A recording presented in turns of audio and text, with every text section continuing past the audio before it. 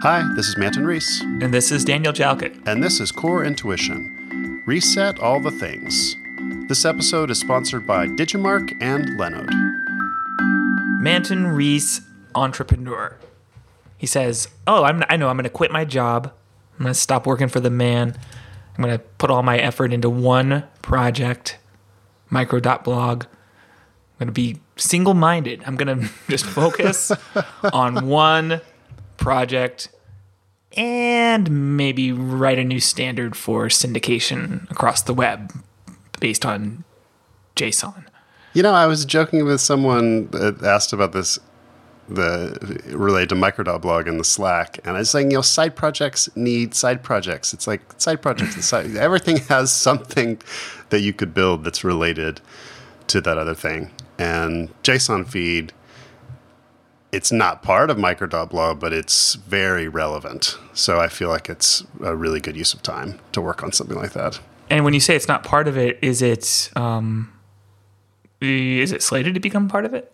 No. Well, I mean, the standard is, like Brent published the spec and it's on GitHub and it's all kind of independent of any company or whatever. That's really what I meant.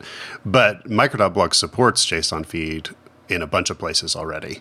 So actually all hosted micro.blog sites have a JSON feed. The API is heavily based on JSON feed. So it's JSON feed everywhere, which I'm really excited about. The fact that we have and to back up a second, if people didn't see the news, JSON feed is kind of like RSS, but based on JSON. And to have something like that where we can describe like blog posts as JSON in a very clean, kind of elegant way, and that can be reused in other places too, like on parts of micro.blog. That's really exciting to me. It's very cool. I see it already on Twitter. I just shared the news on Twitter, so I'm mostly seeing like a slice of it that's replies to my tweet about it. But there's kind of like the expected amount of, oh great, like why did we need another standard? Yeah.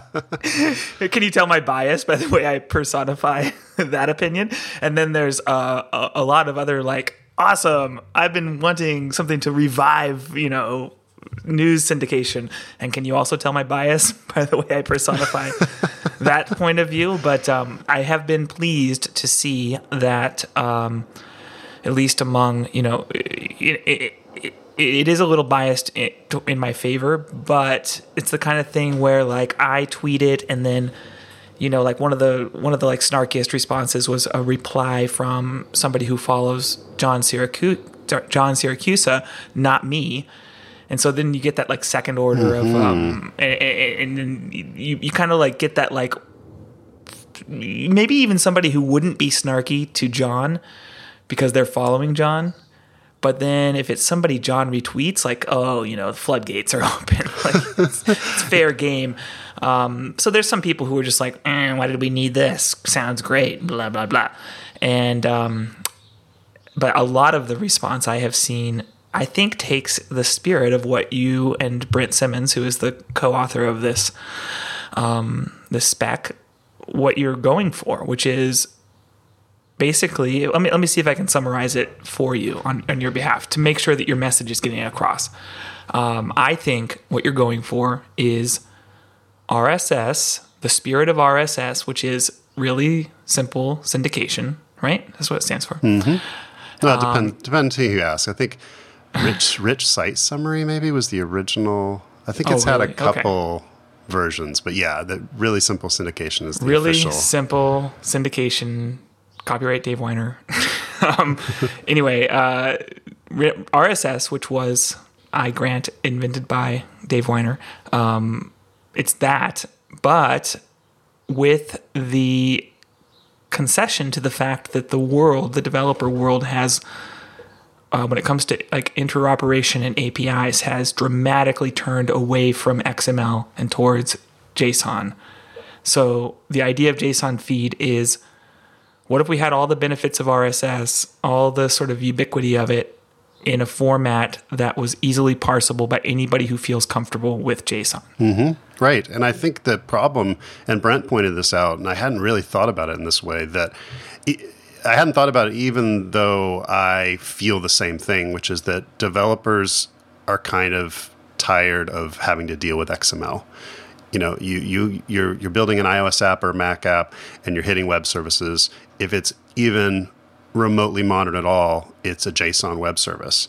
And then on top of that, you have to convince them to do some XML thing and then they're like, forget it. I'm just going to use my JSON web service. You know, I'm not even going to bother. And there's a lot of legacy and kind of, you know, there's just messiness kind of over the years with RSS that comes along. And I think it's a good time. Like, I think if this had been tried, and has been tried, I mean, some, you know, people have come up over the years from time to time, including Dave Weiner, and saying, you know, let's try a JSON here, let's don't. And there's different formats.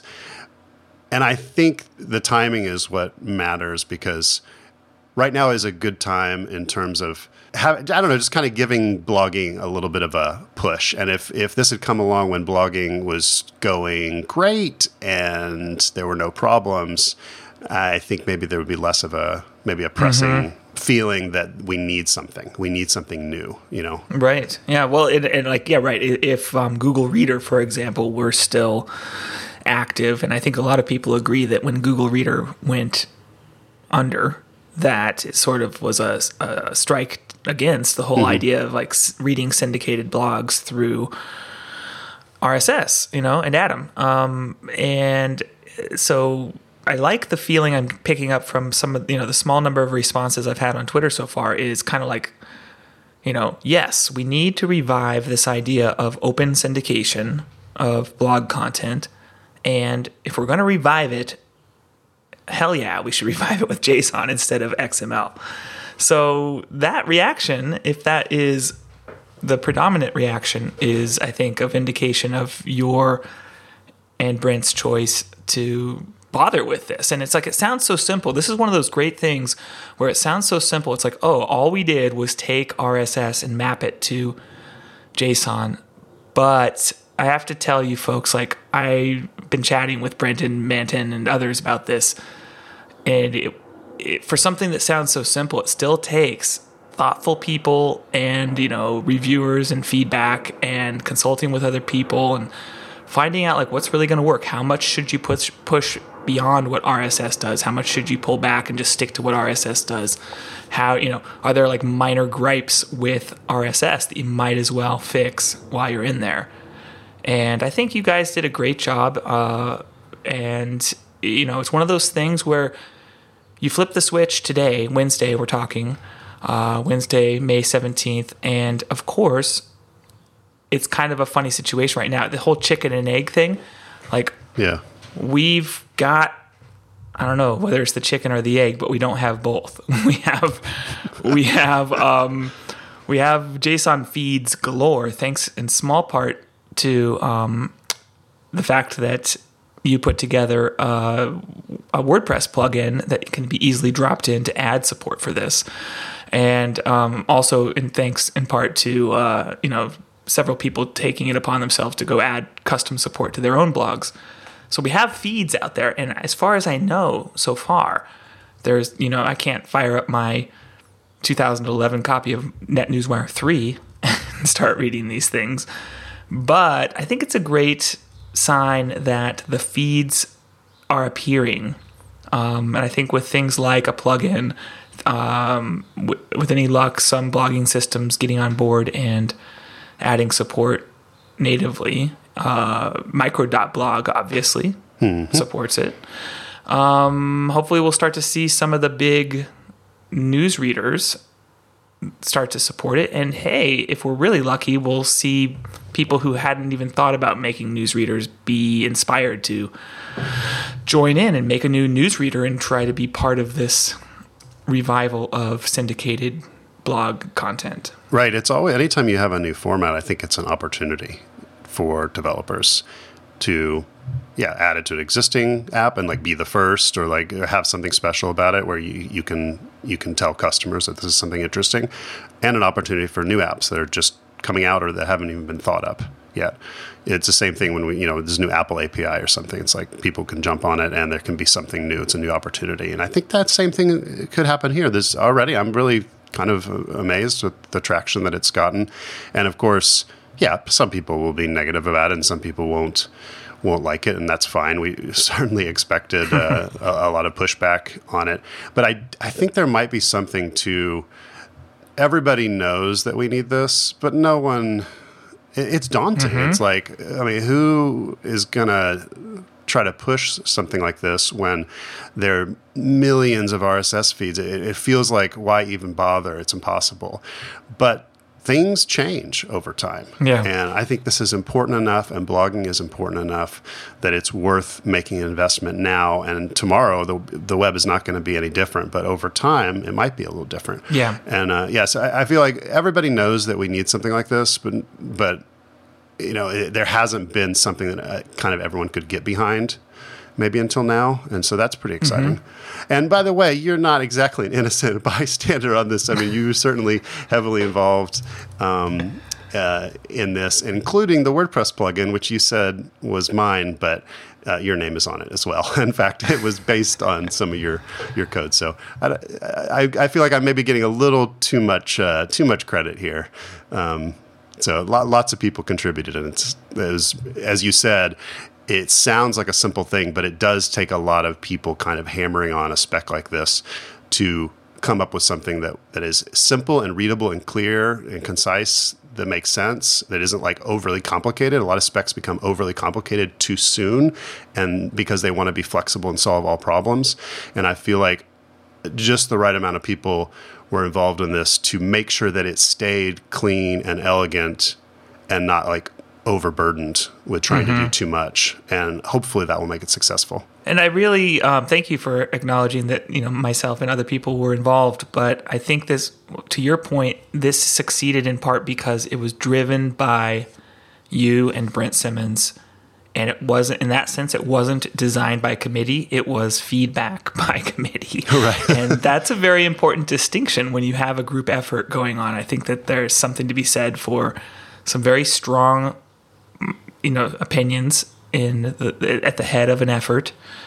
And I think it turned out really well. I think it's one of these things where if you could snap your fingers and say, in 2017, do we have RSS as XML, or do we have JSON feed? Everyone would snap their fingers if, well, not everybody. You know, there's some people love XML. But a lot of people who resent having to work with XML would certainly snap their fingers and say, why don't we just switch to this new thing? And it's not going to happen overnight. But there's one funny thing I want to add, Manton, is looking at my Twitter feed here, and I see one tweet after the other. One says, why has it taken so long for this to happen? And then the next one says, looks interesting, though I do wonder why. So it's like, why is the strand that connects these sentiments? But it makes me also appreciate that there's a lot of people who are like excited about this, and a lot of people who are perplexed by it. Maybe, you know, a few people who are probably a little antagonistic towards it. But that's a perfect recipe for opening a discussion about it. And if anything, even if this format fails, having a discussion about feed formats is kind of a victory in itself. Right. Yeah. I think that's a great point. Just getting people to talk and think about this is useful, and to get people to kind of dust off their feeds and kind of just look at them again, you know? Mm-hmm. And that's really the goal, is just like kind of jumpstart something, get people thinking about it. From my perspective, of course, I want a format that works really well with microblogs, and RSS, you know, works for microblogs, but there's lots of little asterisks and disclaimers, and like with something like JSON feed, you can say from the very beginning, this is a great format for microblogs. And, you know, of course we include, you know, in the spec an example, and we talk about that and some other examples, podcasts and whatnot that people expect. But yeah, it's an opportunity just for people to think about this and talk about it. And that's great. Well, congratulations, Manton. Congratulations to Brent Simmons. And I think it's going to be interesting. I'm really impressed with the response so far, and it'll be interesting to see in particular as news readers hopefully add support for this. I don't know. I'm going to be interested to see if I can open a newsreader and start adding JSON Feed content, and maybe in another year, I'll just be thinking of all that XML content as legacy cruft. Okay, our first sponsor this week is Digimark. With the Digimark Discover SDK, apps get the best mobile scanner of the most common traditional 1D barcodes. It's lightning fast, super reliable, and inexpensive. App users experience incredible scanning performance regardless of varying distances, perspectives, blur, glare, and challenging barcodes. No more fumbling or frustration. In addition to scanning the most common traditional 1D barcodes, as well as QR codes, the Digimark Discover Mobile SDK also future-proofs apps with the exclusive capability to scan Digimark barcodes. These are imperceptible codes used in product packaging, print, and audio media for delivering digital product information and content. So it's one software kit with unlimited possibilities. Check out digimark.com/mobile-SDK for more information. Thanks to Digimark for sponsoring the show. Yeah, Daniel, do you remember Delicious Library, the app? Of course. So like Will Shipley blogged a few times about like writing scanning software for books. Oh, yeah. And I remember sometimes he would have to rewrite the algorithm, and like the lighting has to be just right with the camera, and it's a very hard problem, and I'm sure he spent months working on that. And I think my advice to developers, like that worked for him, and he needed to do that because it was a long time ago, but now don't spend so much time reinventing the wheel when you have the Digimark SDK. I had an app that I worked on for a client a year or two ago now, and I wish I had known about this because I could have just dropped it in. The Digimark SDK handles scanning. It has great algorithms for kind of low light conditions, and just like not the perfect time to take a barcode picture, and it supports a bunch of different kinds of QR codes and barcodes, and it will save you time if scanning is something that your app does. Either it's an important thing or it's like an extra thing that you want your app to do, but it's not worth investing weeks or months working on that kind of feature or finding example code and testing it and that kind of thing. Check out Digimark SDK. You can learn more at digimark.com/mobile-SDK. Thanks to Digimark for sponsoring the show. So Daniel, big day today, talking about the excitement with JSON Feed. There's another big news today that is not exciting, but is equally or more so dramatic, and that's Panic has a post about stolen source code. Someone used an exploit in Handbrake, and they actually got the source to Panic's apps, some of their apps. Yeah. This is incredible, and it's like, I mean, it's many faceted. It's like there's a great Panic blog post about this. We'll link to it in the show notes. Many facets to this, including we all need to like revisit our assumptions about what we do and whether we're making ourselves vulnerable to hacks. I think a lot of us assume, because the Mac is kind of a relatively low target, that we're not, I think for many years, a lot of us have been like, we don't run PCs, so we don't get hacked. And, even to the point where it's like Apple introducing sandboxing and Gatekeeper, a lot of us, I think, were kind of like, well, that's just more annoying than it is helpful because, now I can't run my favorite app and da-da-da-da. And in this case, it's worth noting that poor Stephen Frank, who was the one at Panic who was hacked, he acknowledges all of the. And I think this is really valuable because acknowledging all of this makes it so we can all put ourselves in Stephen's shoes and understand how easy it would be to have this happen. And he acknowledges that in order to be hacked in the way that he was, he had to, first of all, like get a notice that said, you need to go download a new version of this app from the web. That might have been legitimate, but that was step one. And then he went to the web, and then it turns out the mirror of the Handbrake web host site that he was on, I guess, had been compromised, and he downloaded a hacked version of Handbrake, and that's stage one. And then in order to actually get hacked, he had to, he thinks he probably, allowed it to bypass the gatekeeper thing. So you double click the app and it says, this is an untrusted developer. And I totally understand this because not everybody signs their apps. And especially in the open source community, it can be rare for people to bother getting a developer ID from Apple to sign the apps. And so, like, for instance, the other day, and hopefully I'm not hacked now, the other day I went to reinstall Mercurial, and Mercurial from the secure, as far as I can tell, Mercurial homepage is an installer that is not signed with developer ID. So I know this feeling, okay, I've gotten in the habit of double clicking these things, and usually they just work. Every once in a while it says, this is not a trusted developer. And then I have to think quickly, okay, is this an app, a beta test version of an app that a friend of mine put together and then sent me a link to? Is this an open source developer who hasn't bothered to get a developer ID? Is this, and this is very common, is this an app that is so old that hasn't been updated in so long that it was created and packaged before Apple even had developer ID? The funny thing with that one is I've even run across Apple apps that meet that standard. So, like developer tools of theirs that you can still download. Right. So anyway, Stephen does this whole process, clicks on that, probably says, okay, fine, I'll do the little hack, which is right click or control click and open to work around Gatekeeper.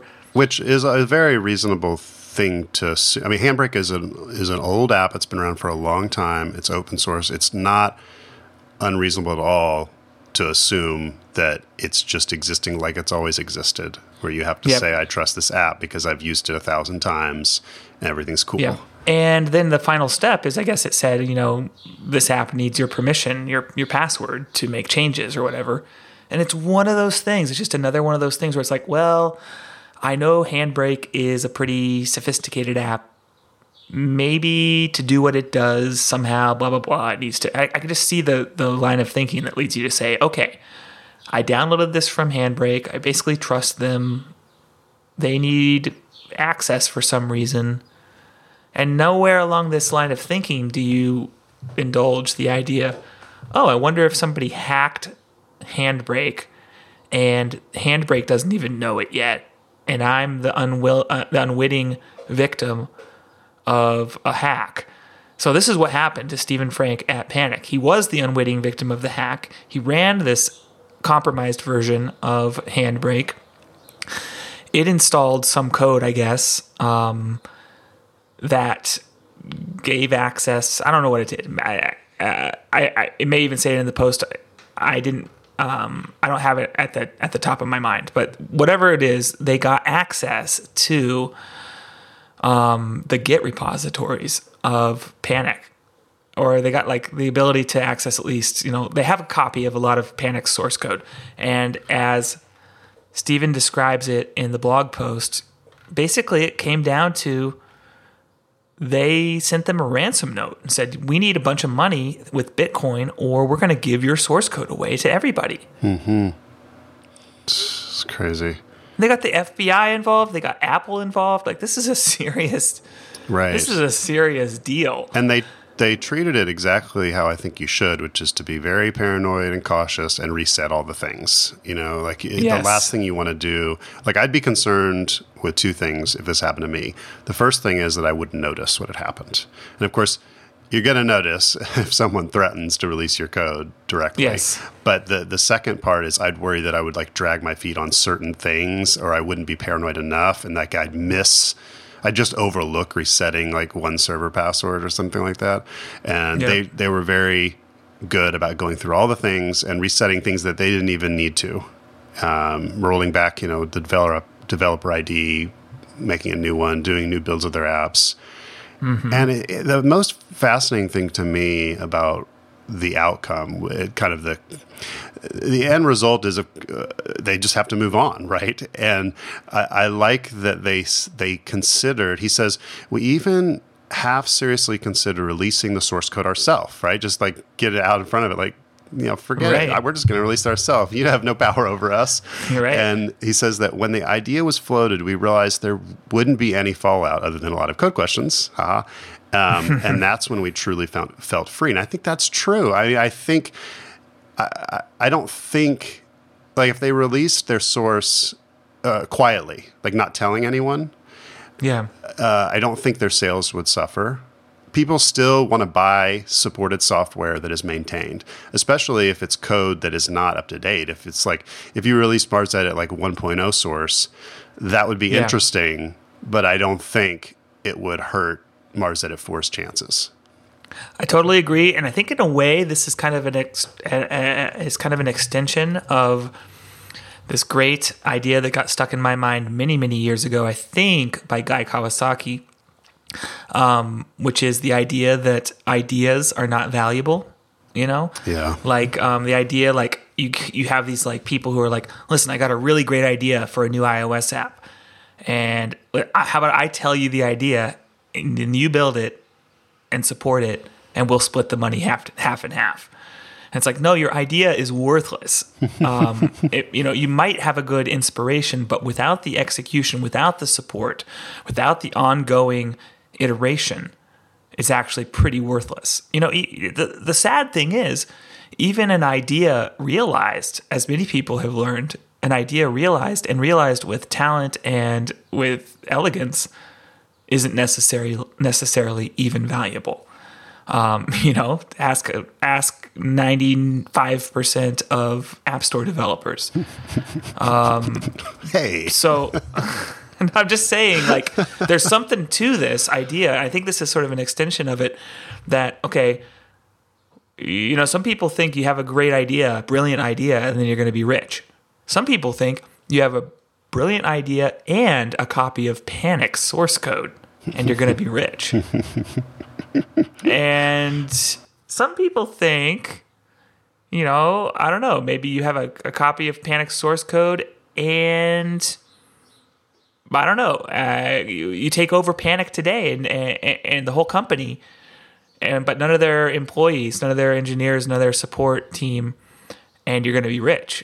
And even that's not true. Without the ability to maintain an ongoing relationship with customers and to develop the app. And I love this part of the post too. They said one of the things that assured them that this was not as big of a deal as they thought was, quote, with every day that passes, that stolen source code is more and more out of date. Mm-hmm.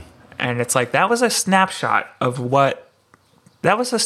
Panic at its best 1 week ago or 1 month ago, whenever this happened. Yeah. And I actually think about this a lot too. Sometimes when I'm thinking about piracy and copy protection, it's just like, a lot of times with software, you get these situations where like somebody hacks, speaking of like, your reference to Marset at 1.0, it's not as severe as that, but sometimes I'll see like, oh, there's a pirated copy of Marset at 3.5 and I'm like up at 3.8 or something. And I think, well, it sucks for them that they don't have any of the improvements between 3.5 and now. And if they don't care about those improvements, well, maybe they should just keep using the pirated version. Just all reinforces the idea that the value in software is very much related to the ongoing the sort of ongoing adaptation of the software to new circumstances, fixing bugs, adding new features, responding to customers, supporting customers, all of these things that if you just take a really narrow view of what the value of software is, it's like the narrower you get, the more laughable it gets. And this ransom demander has one of the most narrow views of all, which is if people have a copy of your source code which is not licensed to them, so they can't even legally use it to build a competitor, then you are somehow going to be like irreparably harmed. And I think I really feel for Panic, and I really don't want a copy of all my source code out in the world. Right. But I think they're right to come to the conclusion that this is sort of like a ransom where they don't actually have where they haven't actually kidnapped anything of serious value. Yeah, code is different than stealing money or stealing property, physical object. I mean, it doesn't work the same way. Mm-hmm. You can't expect to just be able to hold it hostage, and expect the same kind of things to happen as if you were holding up a bank or something. And it's much more complicated than that. And I'm sure these days when Panic was calling the FBI and working through this and resetting the passwords and making sure their servers weren't compromised and things like that. And that's the other good news here, is that it could have been a lot worse. Right, like they didn't have passwords or credit cards leaked or anything. Like when you hear about really bad data breaches, sometimes it's much, much, much worse than this. I'm sure that those days were difficult and stressful, and they were up at night worrying if this is going to affect their business. But they're the kind of company that thinks through things logically, doesn't make any rash decisions, and figure out how to move on from it. And I have no doubt that this 6 months from now, sales will be good of Transmit and Coda, and they'll hopefully be able to look back on this and not laugh, but kind of see it in context, see it kind of for what it is, in the larger. And Panic's been around for a very, very long time. 20 years? How long has Panic been around? Right? I think 20 years. 20 years, right? And so in that kind of context, and looking back 5 years from now, you can kind of see not the foolishness of this ransom thing, but just how it wasn't enough to stop them from doing what they need to do for customers and their apps. Yeah. One thing to add to your point about this isn't money, it's not a tangible asset.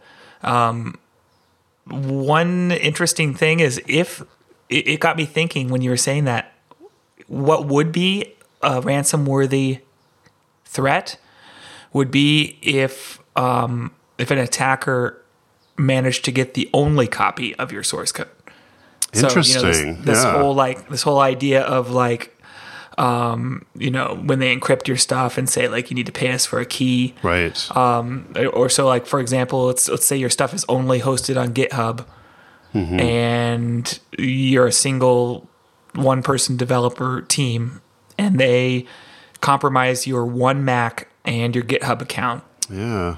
And they say, "Oh, we have your source code, and it's not that we're going to give it to the world. It's that we're not going to give it back to you unless you give us the money." And ironically, their thought about just making their source code public would insure against that, because then there would be thousands of copies of the source code. Yeah. And so, but it makes me think, it makes me take stock of okay, do I have a copy of my source code in enough locations that I wouldn't be completely devastated if somebody compromised me?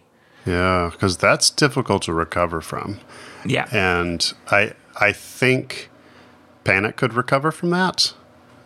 Yep. But it's difficult because it would set them back. The last 6 months that they've been working on this new version or whatever, it would set them back 6 months, 12 months. It would set them back quite a bit. Well, assuming they even have a copy of the older source code. Oh, right? Right. I'm assuming they'd have to start over. And yes, so maybe right. It sets them back more than 12 months. But, Yep, the point is it sets them back significantly. And I think they could recover from that. But you and I, maybe not. No. I mean, that's a great question. And I guess a reminder to check your backups. Yeah. Make sure check your backups and maybe make sure. I mean, what it makes me think is maybe I feel pretty good because I have some physical backups that are not connected to the cloud and not connected to the web at a given time. But it sort of drives home the idea that you should diversify your backups, and maybe that means putting a copy of your whatever your vital assets as far as intellectual property, maybe put them on a portable hard drive. This whole old trick about getting a safety deposit box at the bank, there's something to that. Just every once in a while, if you did that even every 6 months, then the worst somebody could do is wipe you out for 6 months of your progress, and that would be horrible. Right. But compared to the alternative, obviously it would be a welcome option. Yeah, that's scary.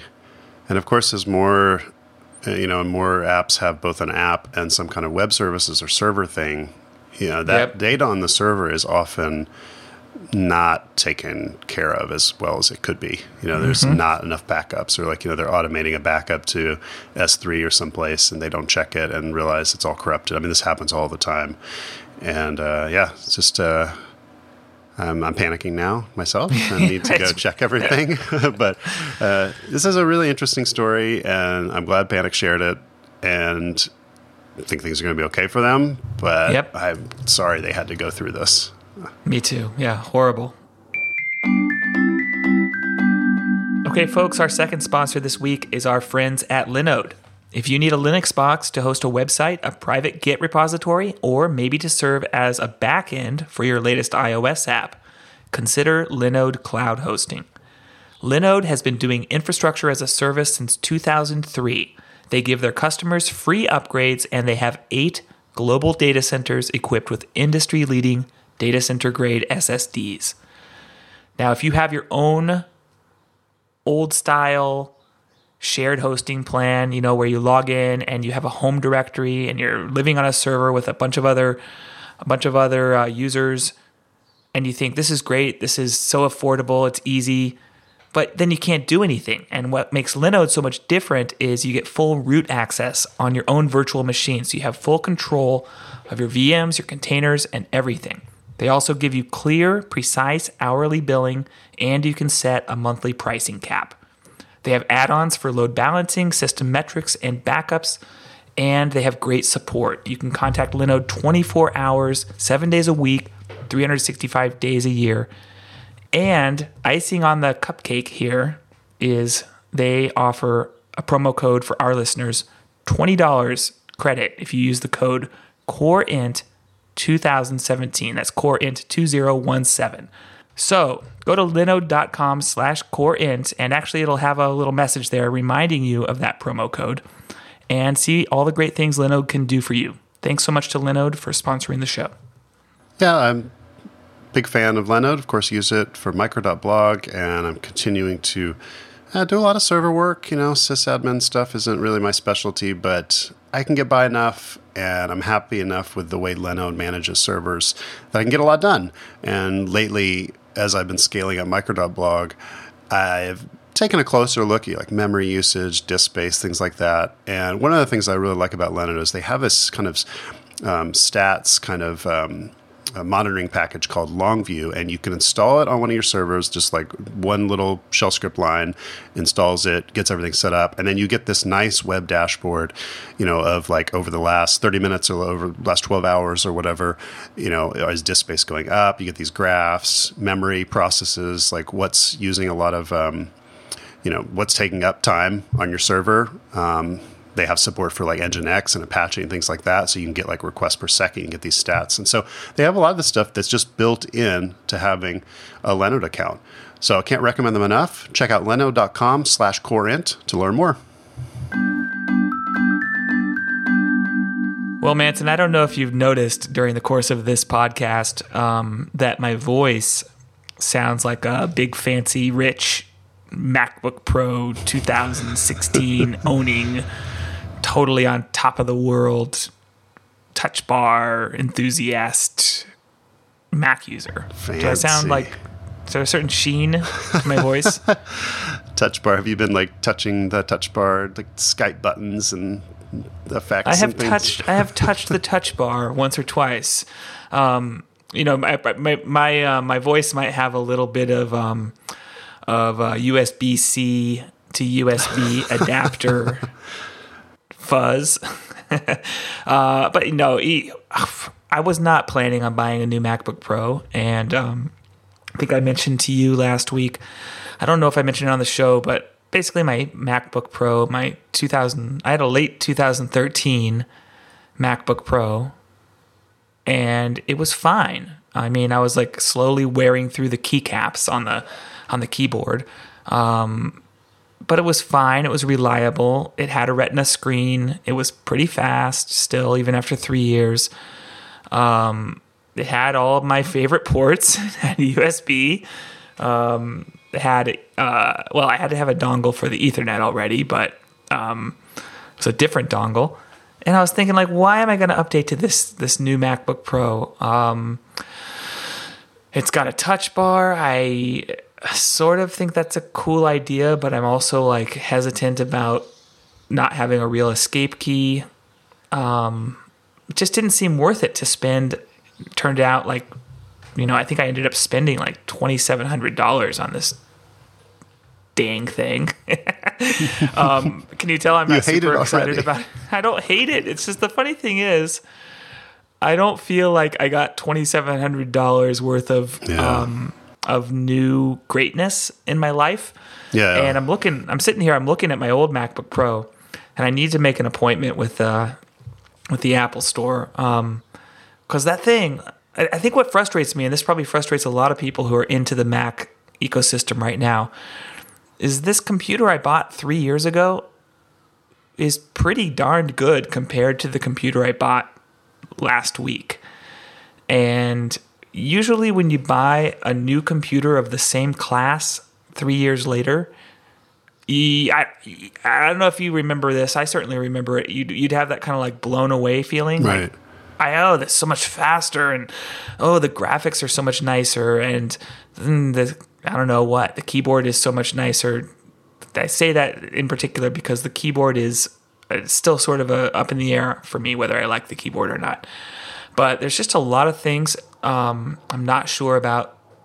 Interestingly enough, the one thing I'm pretty psyched about, even though it does mean the addition of dongles, is I kind of like USB-C. Mm-hmm. All along, I've never complained about the switch to USB-C. A lot of people lumped USB-C in the same category as like no headphone jack on the iPhone. Not the same at all. In fact, the opposite. USB-C is a standard that a bunch of things support, and it is our one hope to have a single connector between lots of different devices. So that's compelling to me. What's interesting too? I've listened to a lot of the analysis, for instance, on the Accidental Tech podcast about this, and it's all been kind of like abstract to me because I've never owned a USB-C computer or phone, and the first thing now I feel like I think I remember hearing some debates about this, thinking like, no, you can pry lightning from my dead cold hands, and now I'm like, dang, it would be nice if my phone had USB-C because I've got this USB-C cord hanging out. I ordered a new. I always do this when I buy a MacBook. I order an extra power supply because there's basically like my office and then like my little like camp out area in the common area of our house. And I love being able to plug in my MacBook, whether I'm in my office or in the sort of common area. So I bought a new USB-C power supply from Apple, and only after buying it did I second guess myself because I was realizing, like, wait a minute, I don't have to buy this from Apple. Like, this is a thing that delivers power over a standard plug to my MacBook.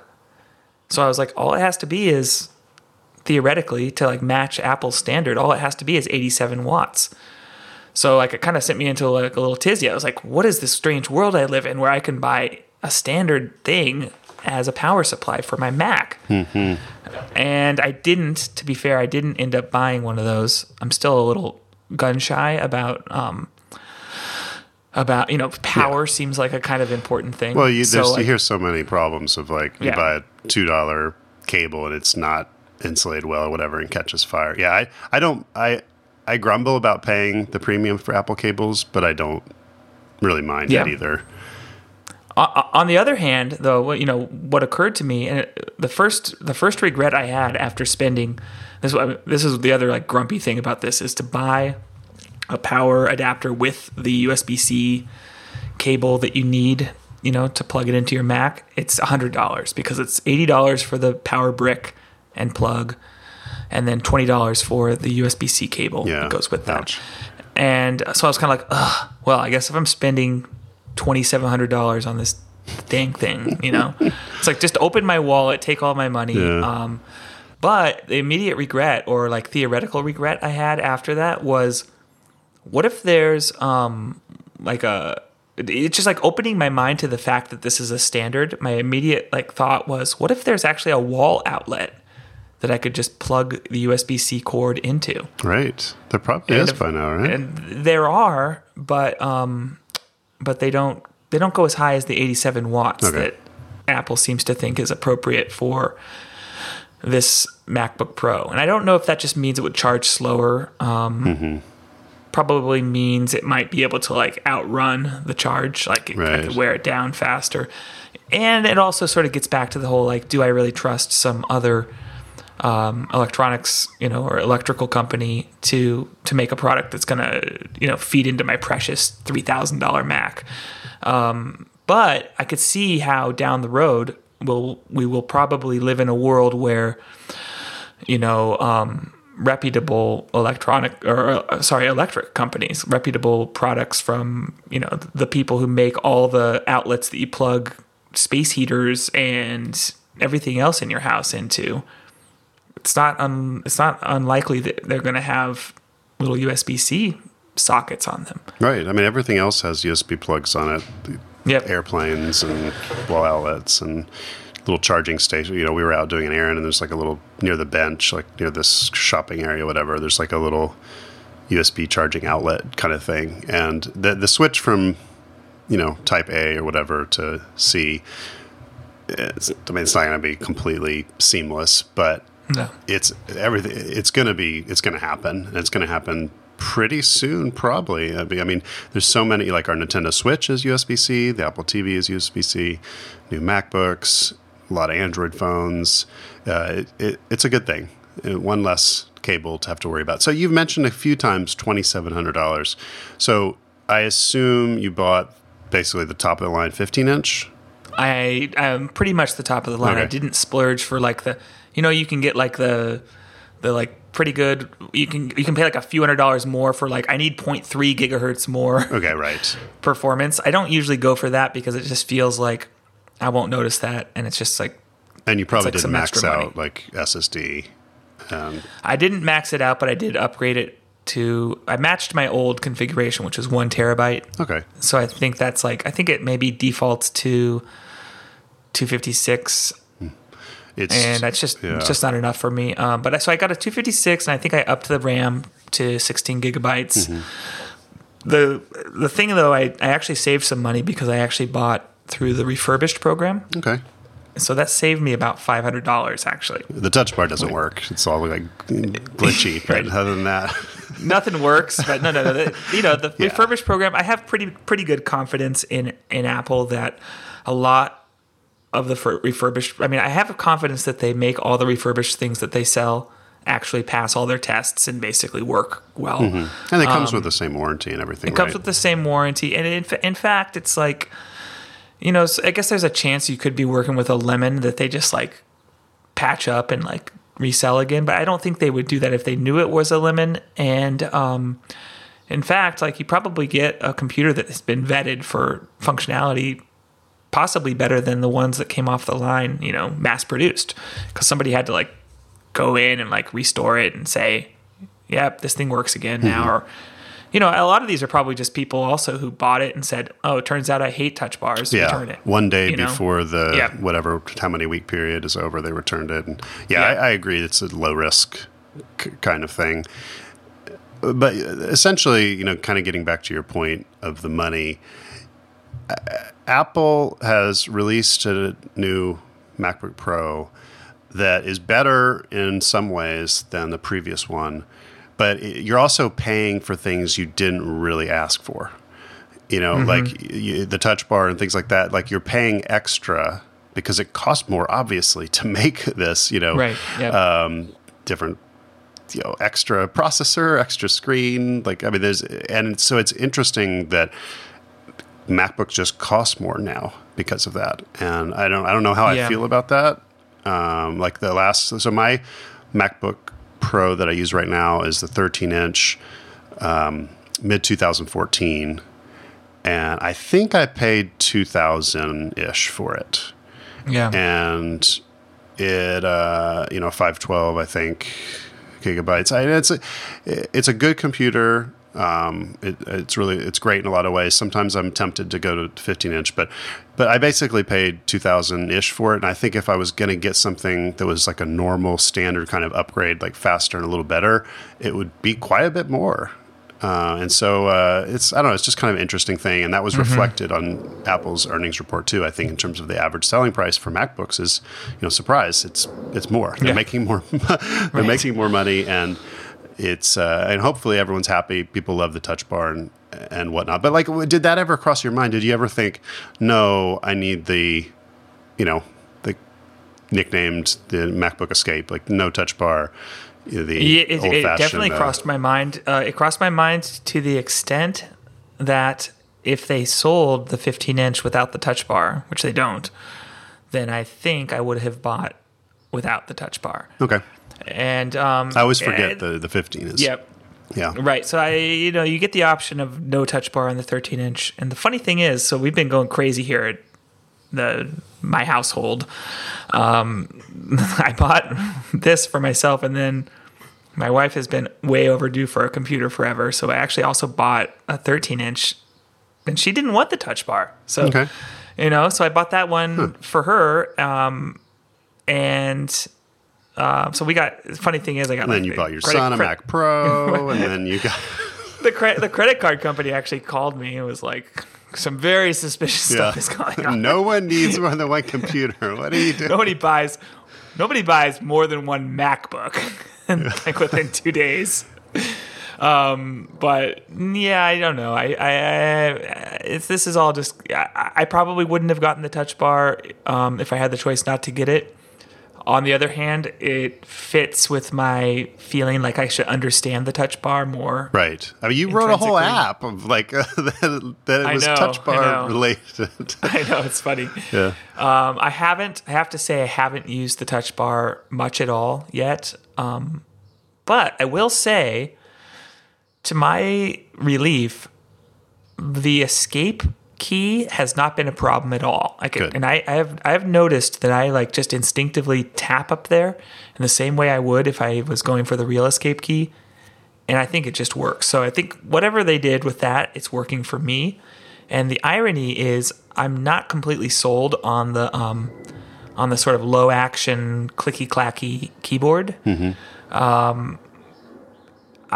The funny thing is, I use my MacBook in my office with an external keyboard. So like I'm talking to you right now, looking at my external keyboard, which to be honest, I love it. It's the standard like external Mac keyboard from like this past, couple years or so.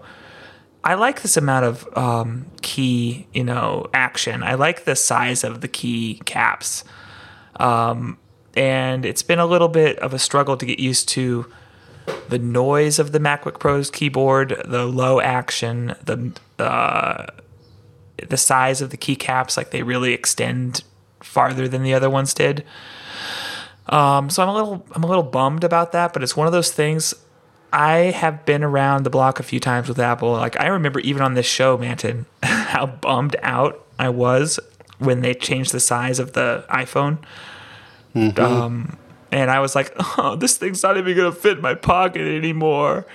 And to be honest with you, I could care less now. Like, that is ancient history. And I could get used to this keyboard. I hope I do. I think it's a great computer that challenges the sort of what we're accustomed to if we've had a MacBook before. And so, like, I think somebody who bought this computer as their first Mac would be delighted with it. Mm-hmm. And I'm like, it doesn't have an escape key. These keycaps are too, big. I don't like the noise of the keyboard. And it's all kind of like the same kind of stuff, to make a metaphor. Like, I'm the kind of personality where, like, if I'm going to sleep in, like, a strange place, I'll, like, hear the trucks going by outside, or, the light in the room will bother me. And then a couple days later, I'll be like, I don't even care about that. But I get really bent out of shape about that kind of stuff at the beginning. So right. It's like changes to my environment or my expectations about how things behave really bug me. I have to concede they probably bug me more than the average person. So I think it's a great computer. Like I said, I wish it gave me a little bit more of a feeling of like, wow, this is a great computer. Yep.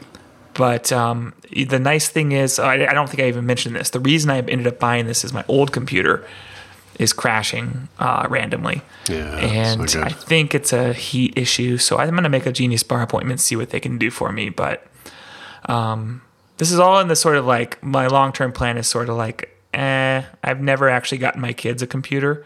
So if I can repair this old MacBook Pro, it'll be a good like kids computer. Right. That's cool. Anyway, that's how I'm working here in Richie Richville, where you just throw around $2,700 on new computers because you can't be bothered to deal with your old computer crashing. Yeah, all that savings not having to go to WWDC, can offset some of the... That's a good point. That is a very good point. That makes me feel a lot better, actually, Manton. Sell your computer and come out to San Jose. Come on, right. Sell it right now. Return it. While you all are basking in the glow of the San Jose drainage ditch, I will be sitting here with my fancy new computer, cursing at the clicking keycaps and plugging in dongles. Well, hopefully it at least gets you back to being productive too. If that other computer was slowing you down, yeah, it was frustrating. That'll pay for itself if you've been wasting hours and days rebooting and dealing with it, and sometimes it's okay, I think, to throw a little money at a problem.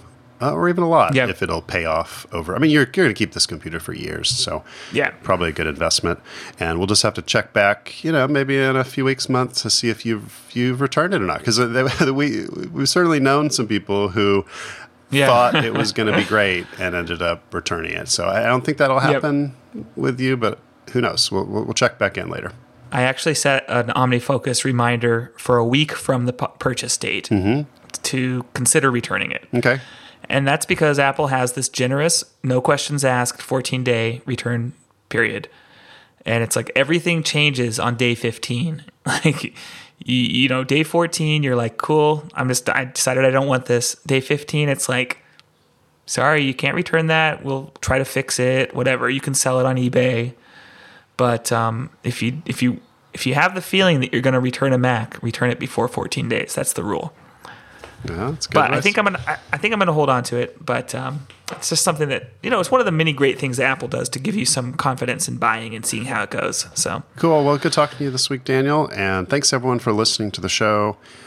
Of course, if you want to send us feedback, at Corint on Twitter or at Corint Jobs or jobs.corint.org. If you want to check out a job, need to hire someone, need to find a new iOS or Mac or Swift or Objective-C developer or a new job for yourself, check that out. And we'll talk to you next week. It's winding down now, almost June, almost WWDC.